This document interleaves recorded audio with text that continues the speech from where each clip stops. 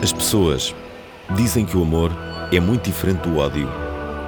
E eu, com fraqueza, não concordo nada. Acho que são gêmeos falsos.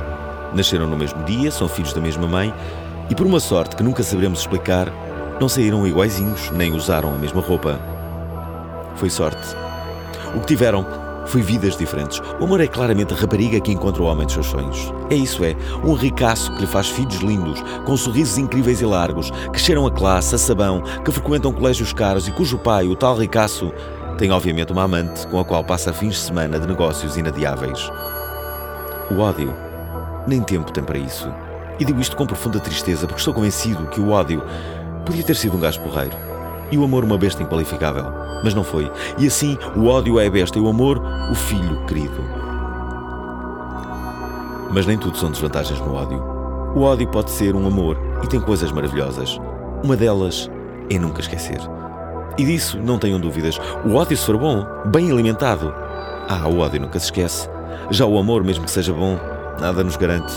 Há amores muito lindos que se pensava serem para uma vida e, vai saber, não duram mais de 2 meses. Enquanto isso, não conheço um único caso de ódio que tenha sido uma relação pouco duradoura, o que prova que mais depressa o ódio é para toda a vida do que o amor. E porquê? Porque no ódio as coisas são feitas com uma outra decência, com uma respeitabilidade, com uma seriedade que quase já não existe no amor. O ódio é um homem sério, de firmes convicções. O amor é um cheque em branco, quase sempre sem cobertura. Daí que o ódio seja mais falado e tenha mais notícias na televisão.